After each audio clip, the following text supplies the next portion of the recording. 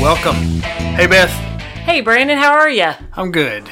It's been, let's see, we're pre-recording. We pre-record our podcasts, and we're not ashamed of that.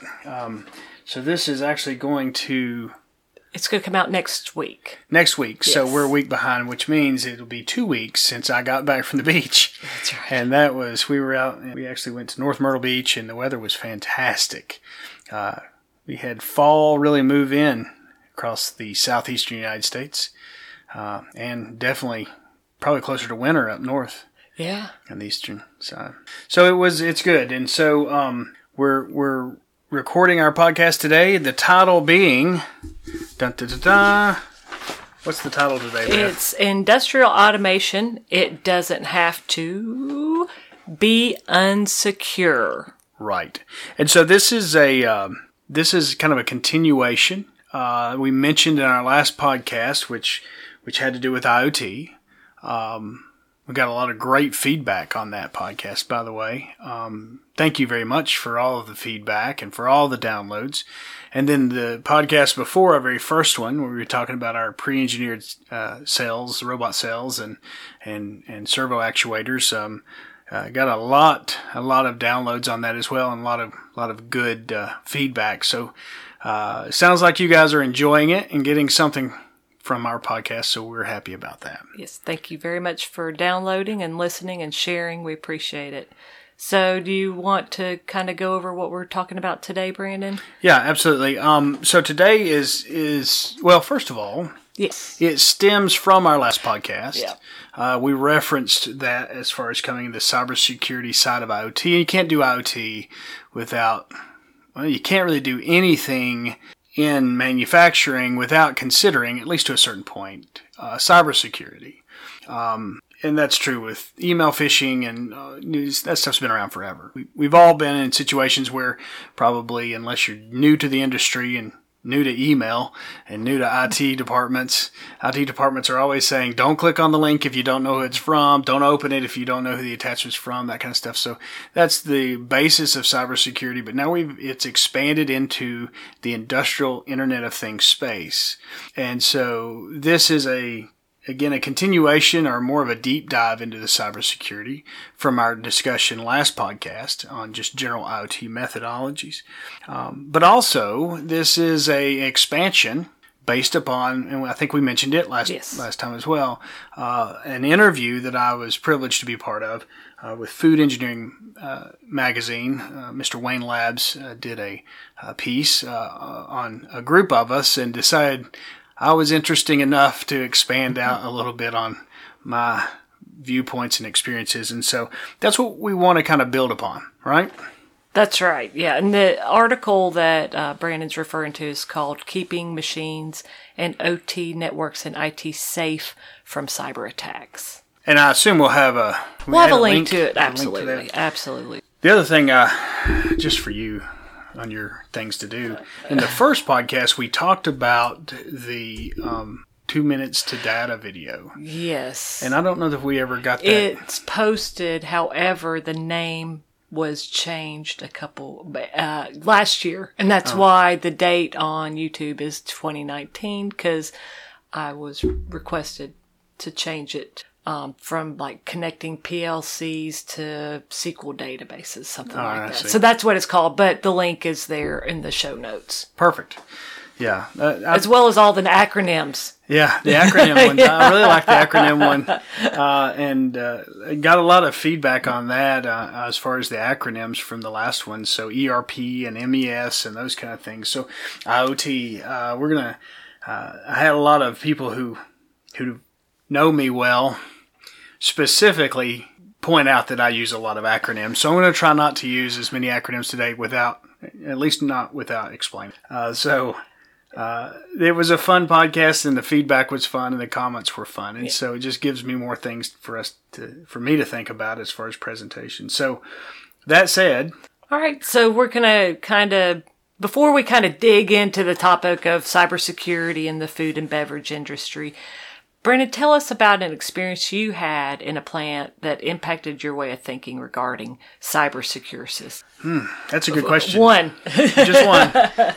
Well, luckily there's none. I have not specifically been directly part of any cybersecurity attack. Now, maybe that's luck. Maybe it's, but I think it's having had the privilege to work with a lot of folks and that were part of those projects and being open to concerns when it came to cybersecurity. The other thing is we were using the device I developed, which has cybersecurity in mind, and so I think that doesn't protect you from cybersecurity, but it takes away the risk such that if it occurs on one network, it should not propagate to the other. And in those cases, when I come from the OT side of things, my background is operational technology.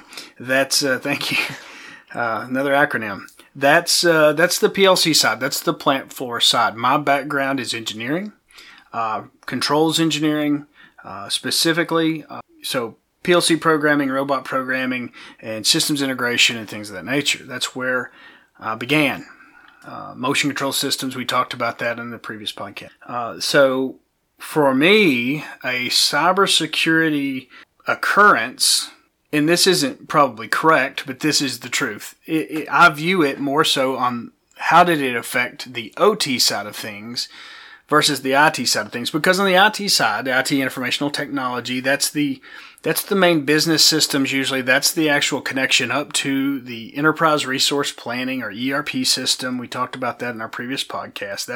That's everything that keeps the business going. Those types of vectors are entry points are, again, clicking on a link, a phishing link from an email and those kind of things. So that we have zero control over, right?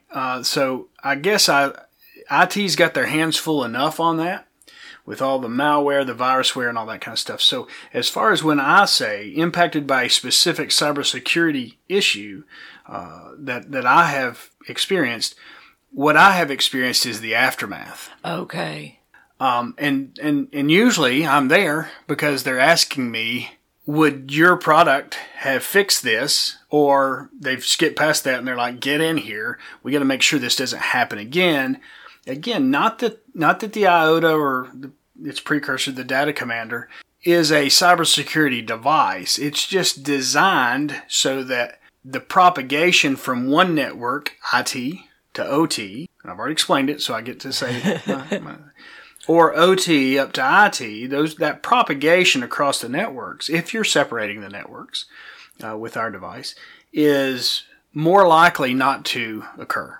Okay. So everything that I've dealt with is usually the after effects. So should I go in? Let me go into one of those. Yeah. So the best example of why this is a big deal.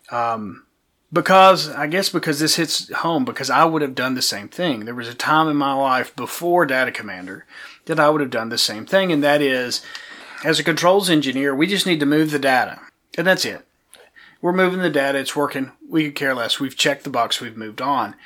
And we didn't always give respect to the cybersecurity aspects.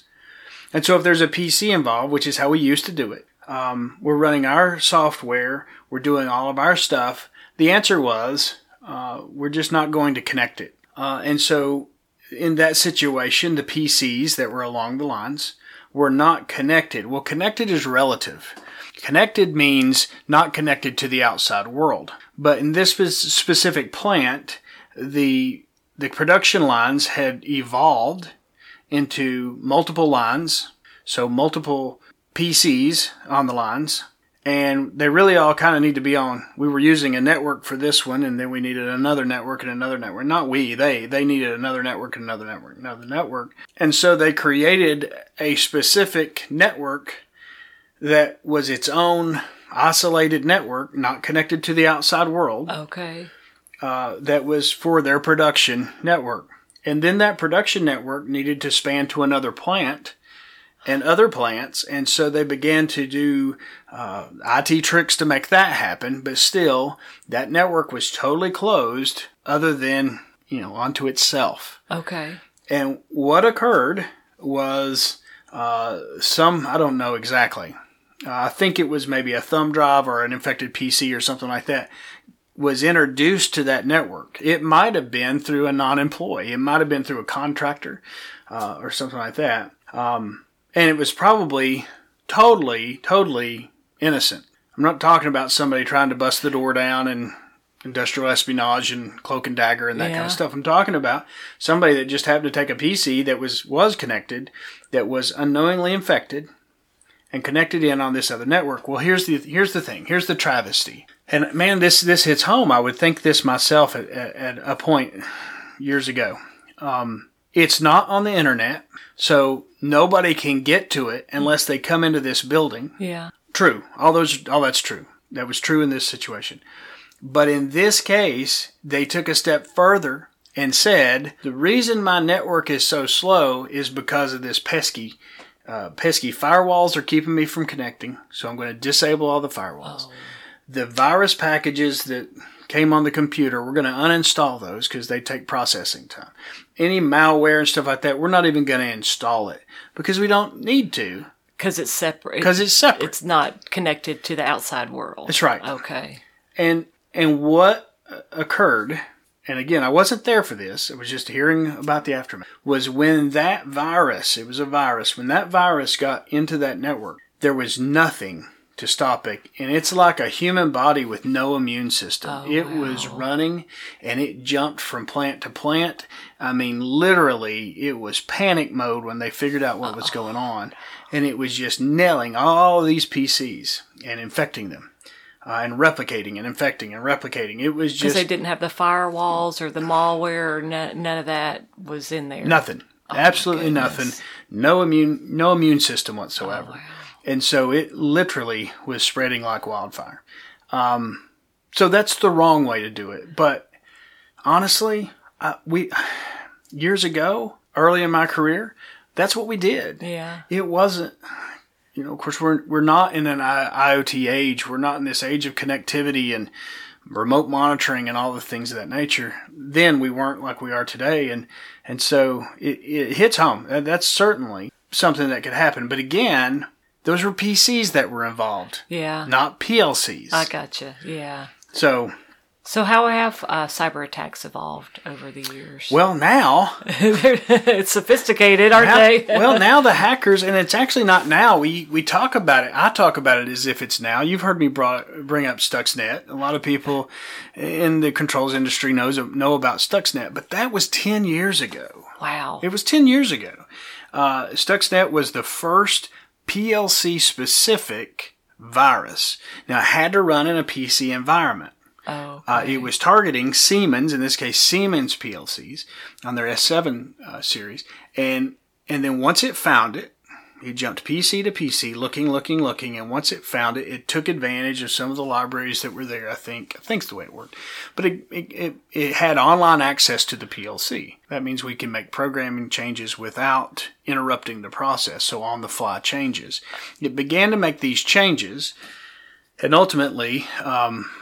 I think it was some centrifuges that were involved, but ultimately oversped them. I don't know if it happened like cooking a frog. Slowly, or if it happened all at once. But it certainly changed these registers. Now that kind of an attack to me seems a bit more calculated. There's tons. I mean, this is 10 years ago, so there's tons of conspiracy theories about that. That actually happened to, I think it was an Iranian plant there making nuclear weapons. And so there's all kinds of fodder that you can see on the internet. And all the 2020 is a conspiracy theory-laden year. Just go ahead and add that one to your pile if you're short. But it does seem like it would need to be a very specific attack because you would need to know, and a lot of controls engineers out there would agree with this, you would need to know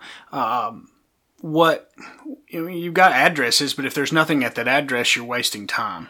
So you need to know what addresses you're getting to and things of that nature, especially when you're talking about a specific address that controls speed or something along those lines. So I've always looked at that as being a specific, targeted approach.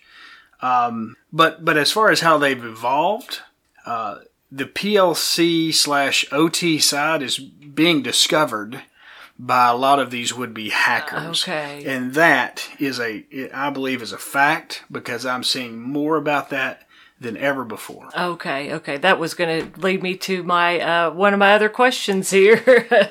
The traditional thinking was that the focus was on the IT enterprise side, but recent news report shows that the OT side's vulnerable. Do you want to expand on that a little bit? Well, yeah, no question that it's more vulnerable. In fact, I was reading a blog. I don't know why it popped up. I do know. I get Twitter feeds from some resources and some crazy stuff. Matter of fact, I've got my PC here.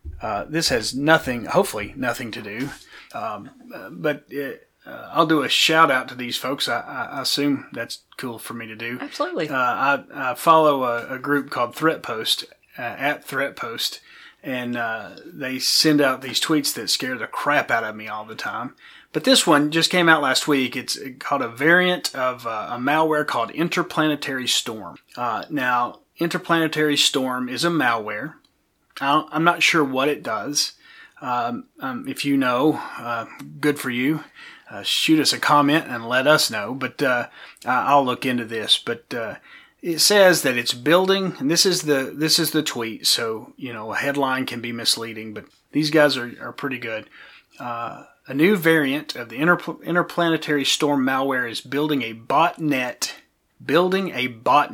with a current estimated 13,500 infected Android and Mac machines. Wow. So I looked into that a little bit, but I haven't as much as I want to, but I kind of don't want to, because that's like a holy crap kind of thing. Because if they're doing what I think they're doing, a botnet is now taking more than just one resource and infecting it. It's infecting all of these resources, and then they can work together. Wow. I don't know if that's ThreatPost. If you're listening, let me know if that's if I'm interpreting that correctly, and I need to do more than just read the headline. But nevertheless, these types of tweets I get and I monitor and see because I'm interested in them.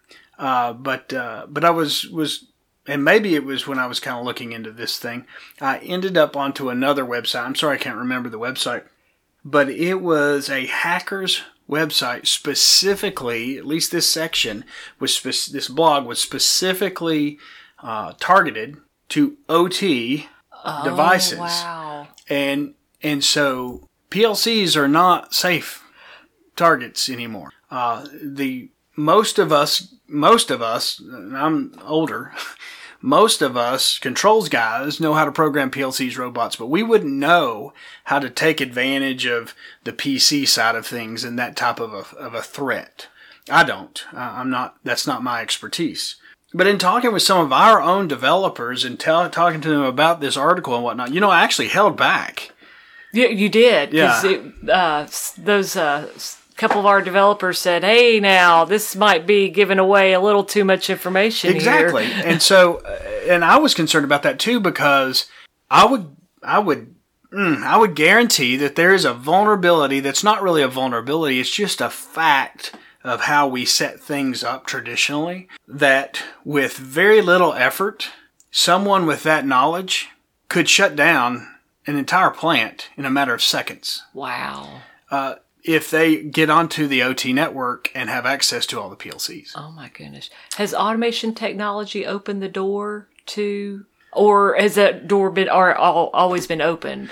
Well, yes, but not as much. As far as keeping the door, has the door been opened? The door has been open, but not as much. Okay. So, I think the reason is because connectivity wasn't as big a deal. Okay.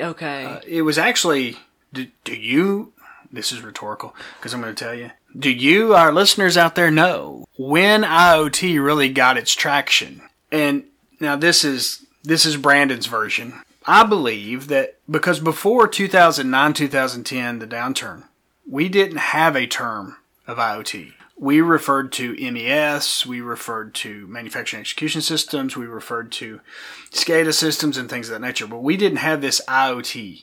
IoT, of course, began as wearables and smartphones and smartwatches and all that kind of stuff, but industrial IoT was not a thing. All the stuff that we were doing at that point as far as connectivity and really capturing data was heavily part of the quality assurance or the quality department. Okay. And the quality department's using that just to check their processes and check their parts and those kind of things, which they still do.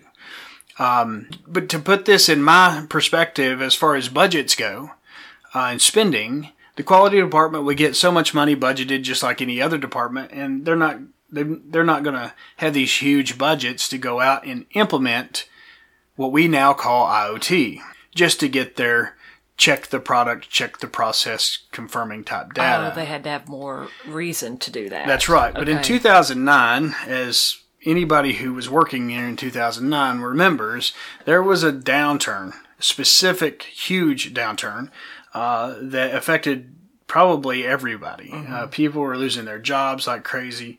The housing market was in shambles.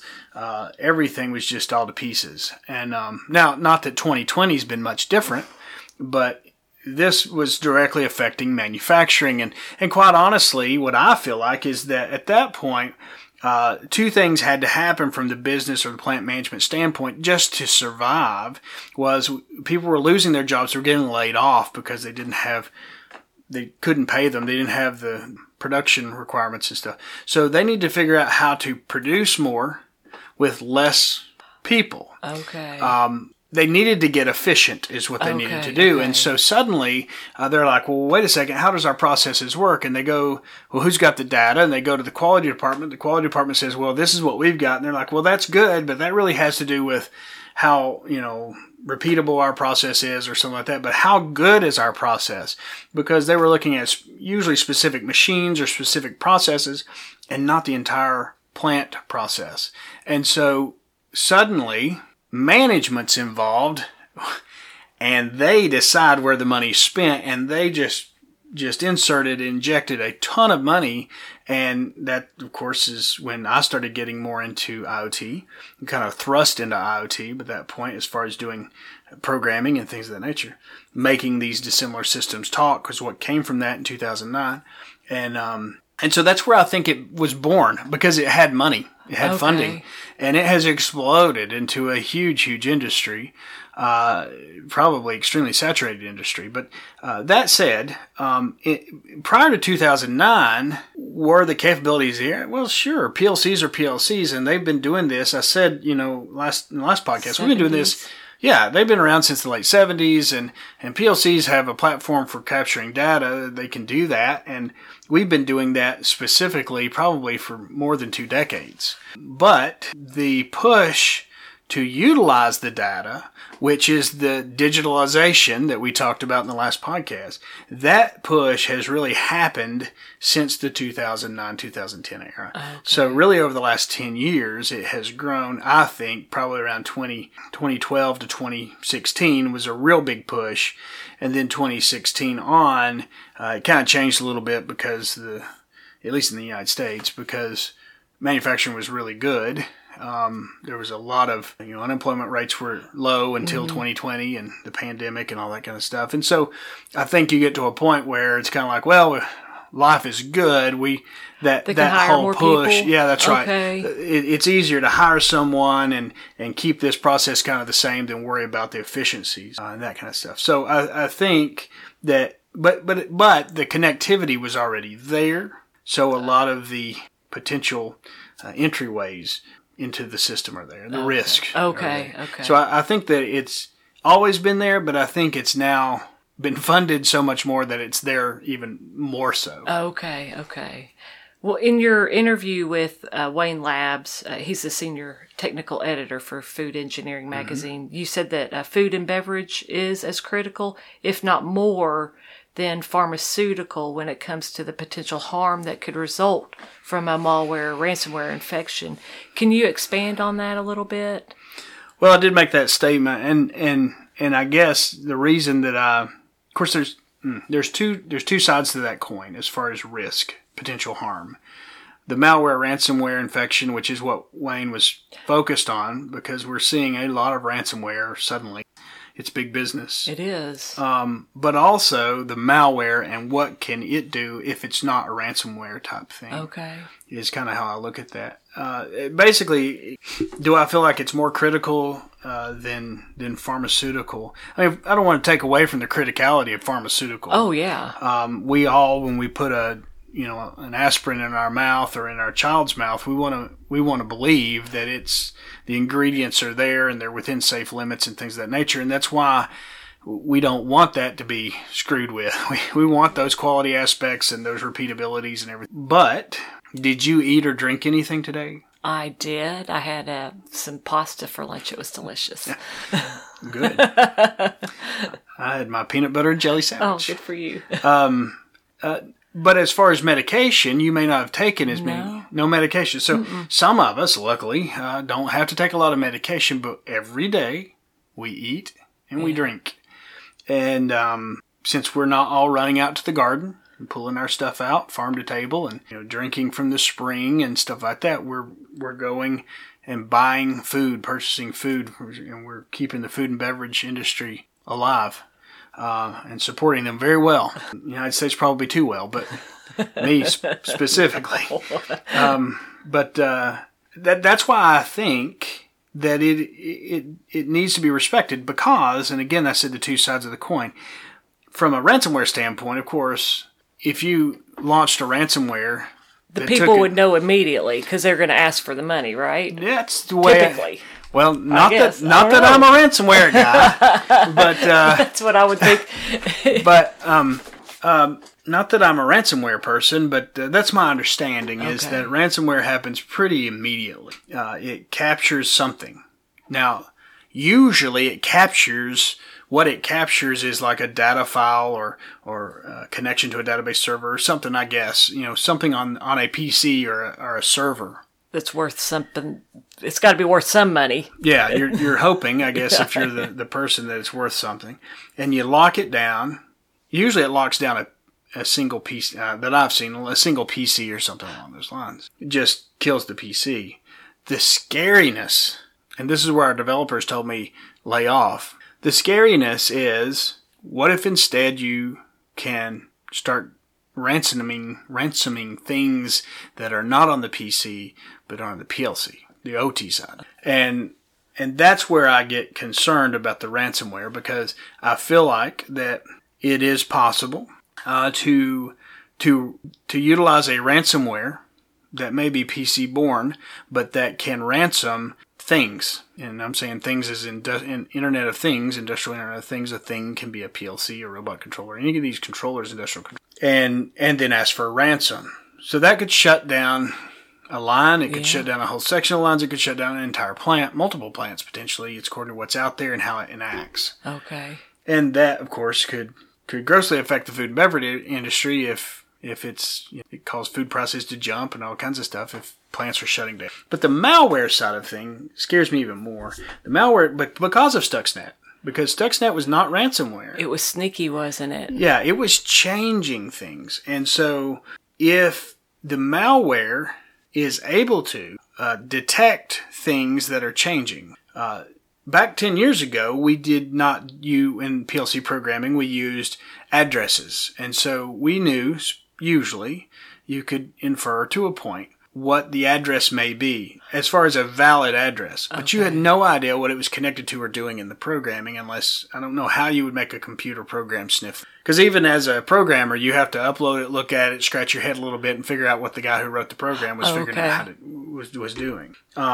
But we are more tag-based today, and by tags meaning that we don't have just a memory area that's some type of either hex address or binary address or some kind of symbology per the manufacturer of the PLC. It's actually a name. And so variable names could be scanned, used to see. Is a variable a tag?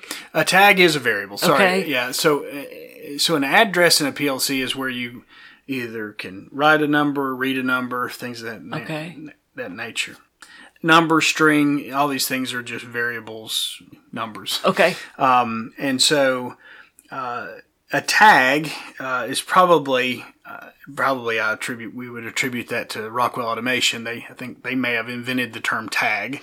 Maybe not. I don't know who invented it, but it's basically saying instead of a specific piece of memory that is specific to this manufacturer, okay, they allow you to name it as a variable name, which means it's variable. It changes. You can read and write to it. Okay. But a tag name. So I don't know if that would make it easier, but if you started scanning tag names, because tag names are usually abbreviations, so still there's a little bit of weirdness there.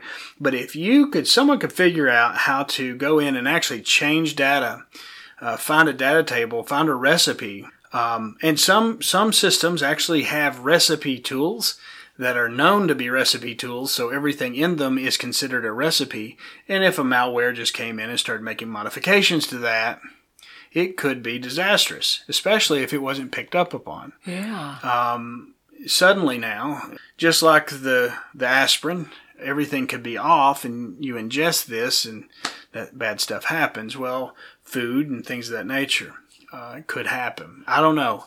Maybe it's me being overly concerned, but with some of the crazy stuff that I've seen, and maybe I need to stop reading some of these tweets, but when I'm seeing a botnet with 13,500 infected machines that spans Android and Macs, and I think about anything Android is every cell phone that Samsung makes, and every Google-based stuff, and Mac, of course, is phones, watches, and computers, and everything. Android's computers as well. So, that's they're taking notice, I guess, is what I'm saying. There's and it presents a huge number of vectors. Okay. Speaking of vectors, Brandon, you mentioned points of entry or vectors by which malware and ransomware can enter a system, like with a thumb drive or putting plugging an infected computer into the line. What are some other points of entry or vectors that can infect us? Well, I think USB thumb drives, what you said, is a big one, especially today. And working from home. Yeah, we're kind of. I can't decide if we're coming off this COVID thing yet. I don't know. I know there's been some states that their governors have announced that they've lessened the mask requirements and stuff like that on businesses and stuff. But I think as a population, hopefully a very intelligent population, I take a lot of pride in our population and the populations of countries around the world. We have more data and we understand how this thing works. But still, I think we have a lot of customers that are still working some from home and coming on site when needed. To be, and they're working on systems, their stuff at home, and then bringing that in. So how do they bring it in? Do they bring their laptop from home and move it from home to work? Does that fall outside of the IT cybersecurity requirements? Do they bring thumb drives from home to work? Is IT looking into that? And I'm sure that a lot of them are, but I wonder if all of them are. Yeah. So I'm not sure exactly how many of our customers are doing, but the most common, and probably the most non-secure, but the most common would be a thumb drive. So you work at home, you do all the stuff there on your home computer, which is heavily connected. It's not that it's not secure. You could have the most secure system in the world sitting at your house, but there are some that probably don't. They're not IT people, so they may not be worried about that. Remember, there was a time that even I would say, uninstall the virus stuff, turn off the firewall, because it's not connected.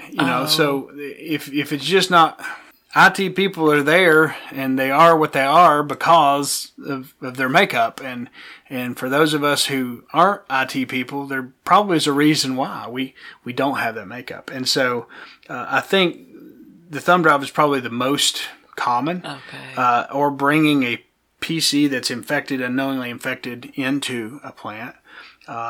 Emailing yourself at work. Okay. So if you email a file to work from your PC at home. It falls under don't open this unless we know about it. But if there is if there's malware in there, and again, coming in that way, if you have a savvy IT department and it's a known malware, remember the virus engines, the malware, they only detect what's known. Oh, okay. And when they find out about it, which means someone's the victim, then they figure out, this is how we detect for this, and that's when get your updates. That's when you patches. get your updates, okay. Your definitions and all of that. So if it's known, they would grab it even though it's coming into your email. But if it's not known, then there's that caveat. But the second thing is they may not grab it. They may go with the stance of do not open an attachment from somebody you don't know who's sending it. Well, if you send it to yourself, wouldn't it be safe? Wouldn't it be safe? So again, maybe I might be overly concerned about some of this. I would love for an IT person or a cybersecurity expert to be part of this. Maybe one day we can bring someone on. But certainly if you're on that side and you're like, Brandon, you're just worrying over nothing, we got this, then leave us a comment. I'd love to talk with you more about it and learn more about your viewpoints on that. At the end of the day, though, it comes down to one thing. We've talked about unplugging or disconnecting versus being online, that kind of stuff, and how those vectors, you're talking about the vectors of if you are unplugged, how do they come in? If you are protected, how do you still come in? It really comes down to a risk analysis. We'll talk a bit more about that.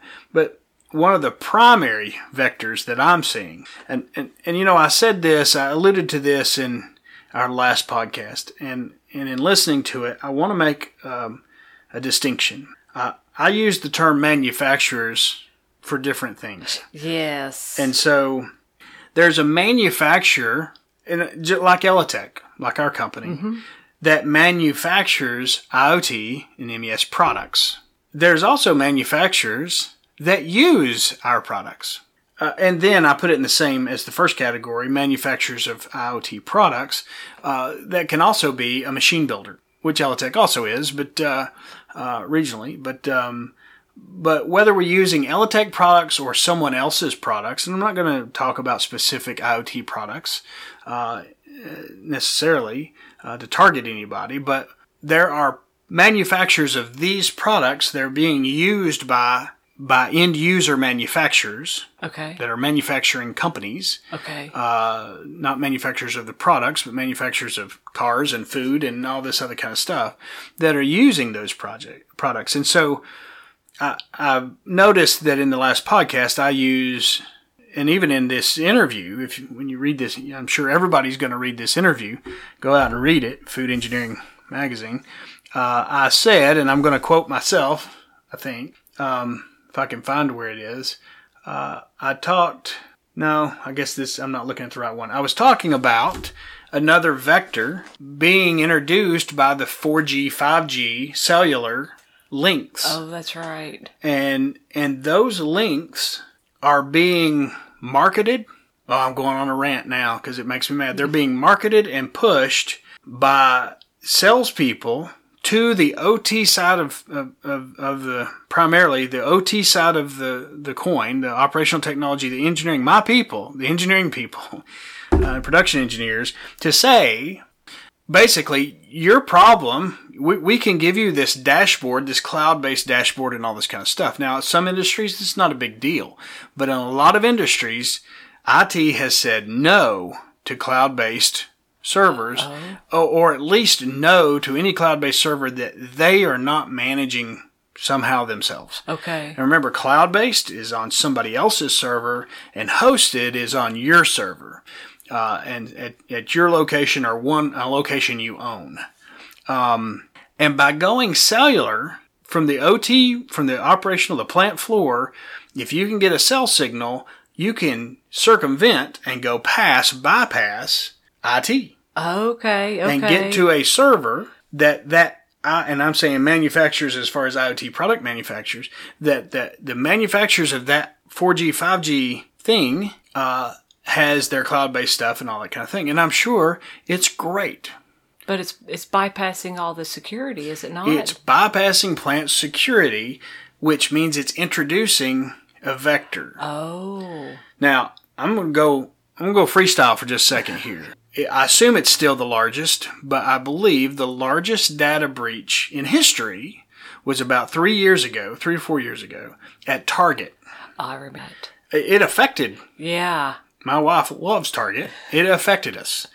It affected everybody who paid with some means of currency other than cash. Mm-hmm. So how did it happen? Well, Target, as I understand it, Target had all of their HVAC systems for every Target across the United States, I guess. And that's their heating and air, isn't it? Heating and ventilation central area. What does that have to do with... Right. They had that all on a network, and they had employed a company to monitor it for energy efficiency and stuff like that using their means. They would, kind of like a machine builder would do. Okay. They could remote in and see what's going on and make changes and adjust. I don't know. I'm not an HVAC person, but dampers and flows and static pressures, whatever they're doing, they're managing the system and also monitoring it for maintenance, for scheduled maintenance. And I'm sure for energy efficiency and things of that nature. So there's that. Meanwhile, they have their cash register system, their point of sale system, which at the time had not been upgraded from Windows XP.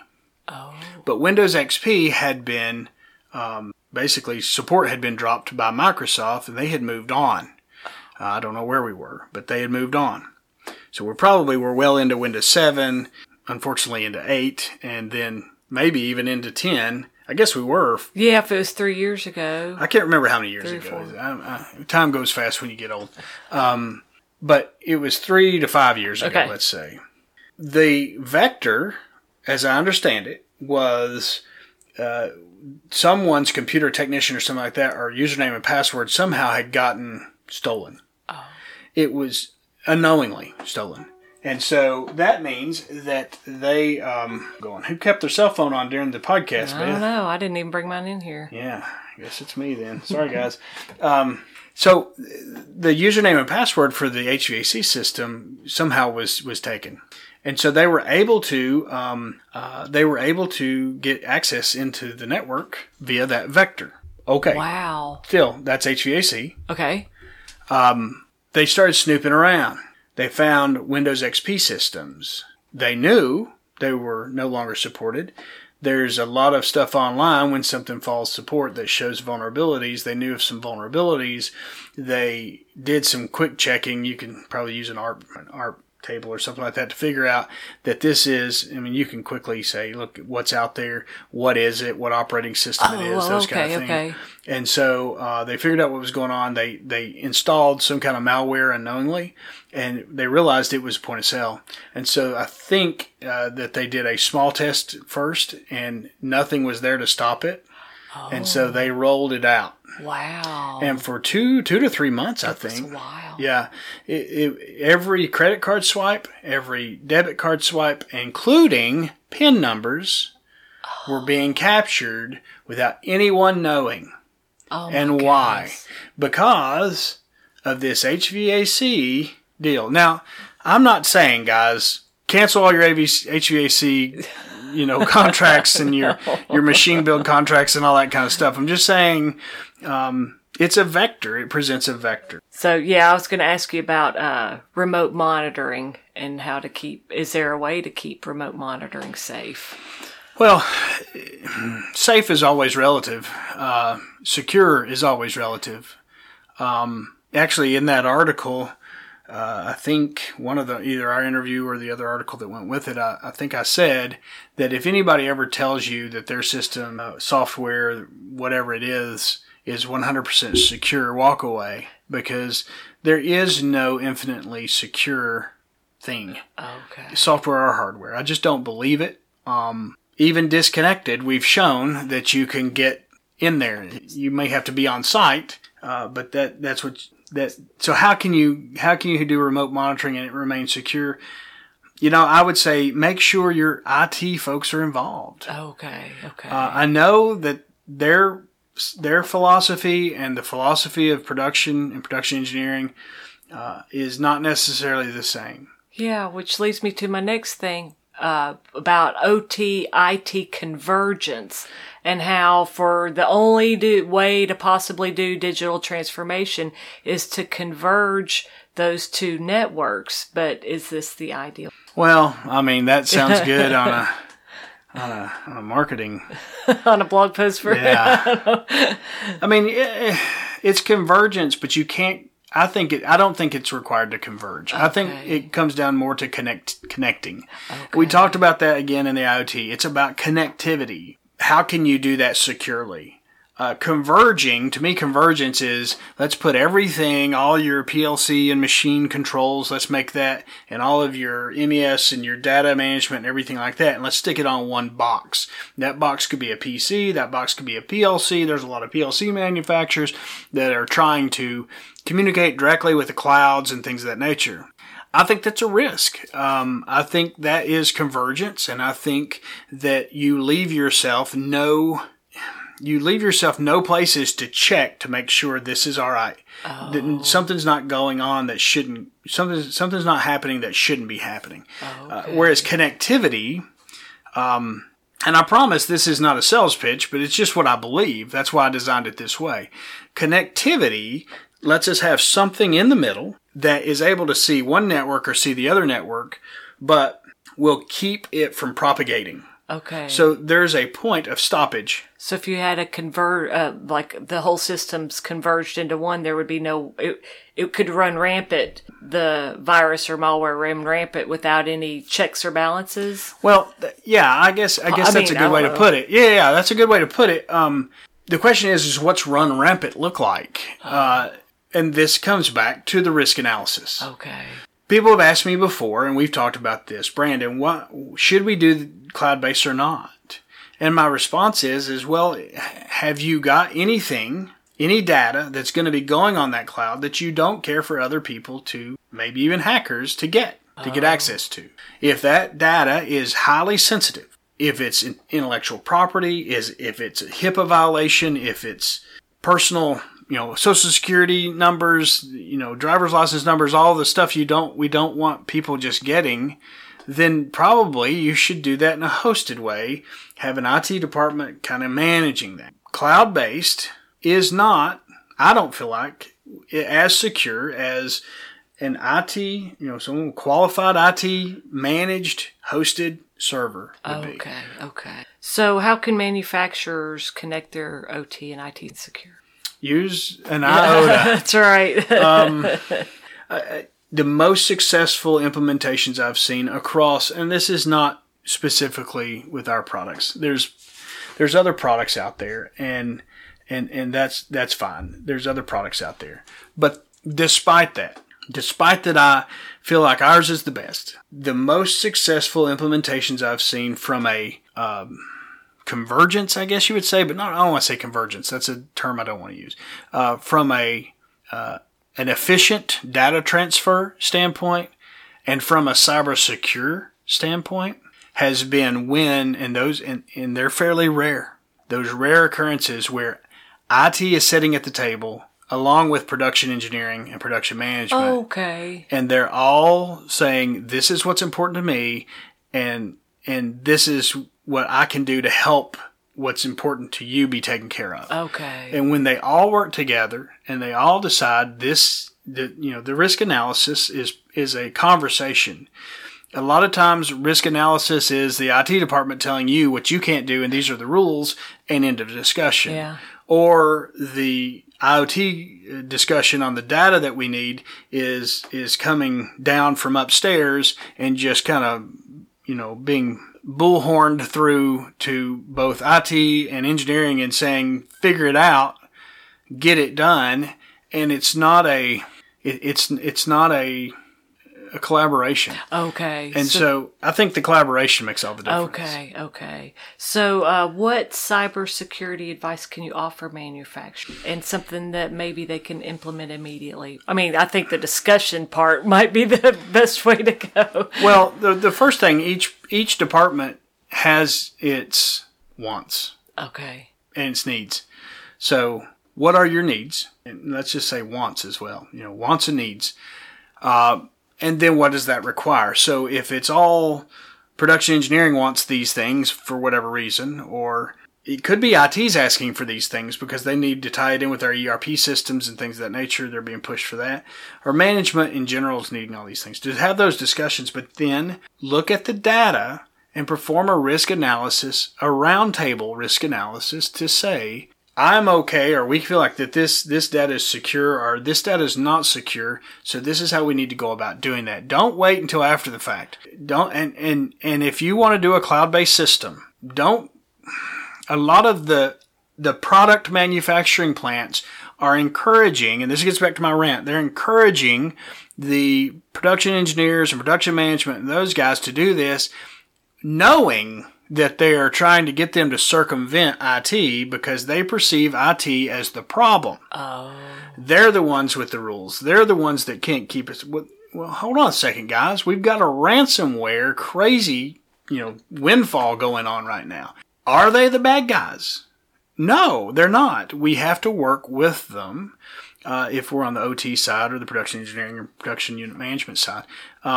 It's very important. And so the risk analysis, but also be very careful about jumping in with the 5G cellular deal because that vector is only as strong. Why did the HVAC password get put out? Why did no one know that was happening? Because and then within your plant, go ask your IT manager, could something like that happen to us? If you had been the HVAC IT manager, would it have happened to you? And your IT manager is going to say, no way, because I would have done this, this, and this, and this. And that's probably true. It just happened to be a miss. They missed it. They missed something. We've all missed stuff. And it got out, and the vector happened, and it could not be controlled by Target because Target did not manage that. Yeah. They hired this company to do that. And then the crazy thing is they didn't do anything to the HVAC system. It was perfect.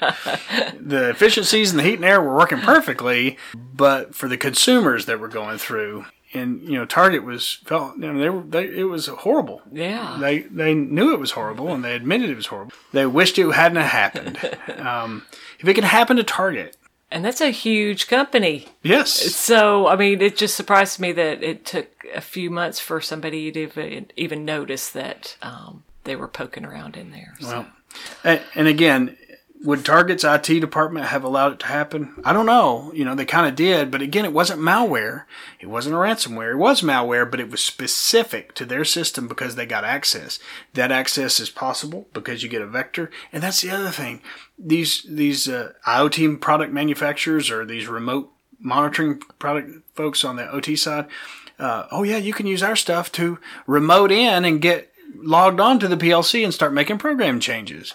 Well, who has that login information? Who's controlling that? Yeah. And so, those are the things that I think need. So let's go ahead and wrap up. We're rolling in just about to an hour. Okay. So, a quick recap. Yeah. Well, first of all, can I give a big shout out and thank you to CSIA, the Control Systems Integration Association, and Food Engineering Magazine for giving Brandon the opportunity to share his experiences. And so thank you guys for that.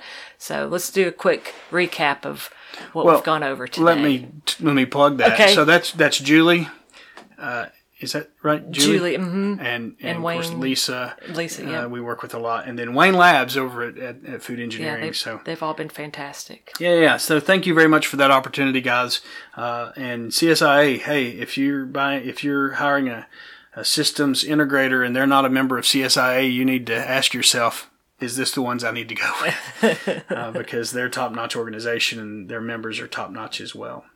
So IoT, what was the title again you gave us? Industrial automation. It doesn't have to be unsecure.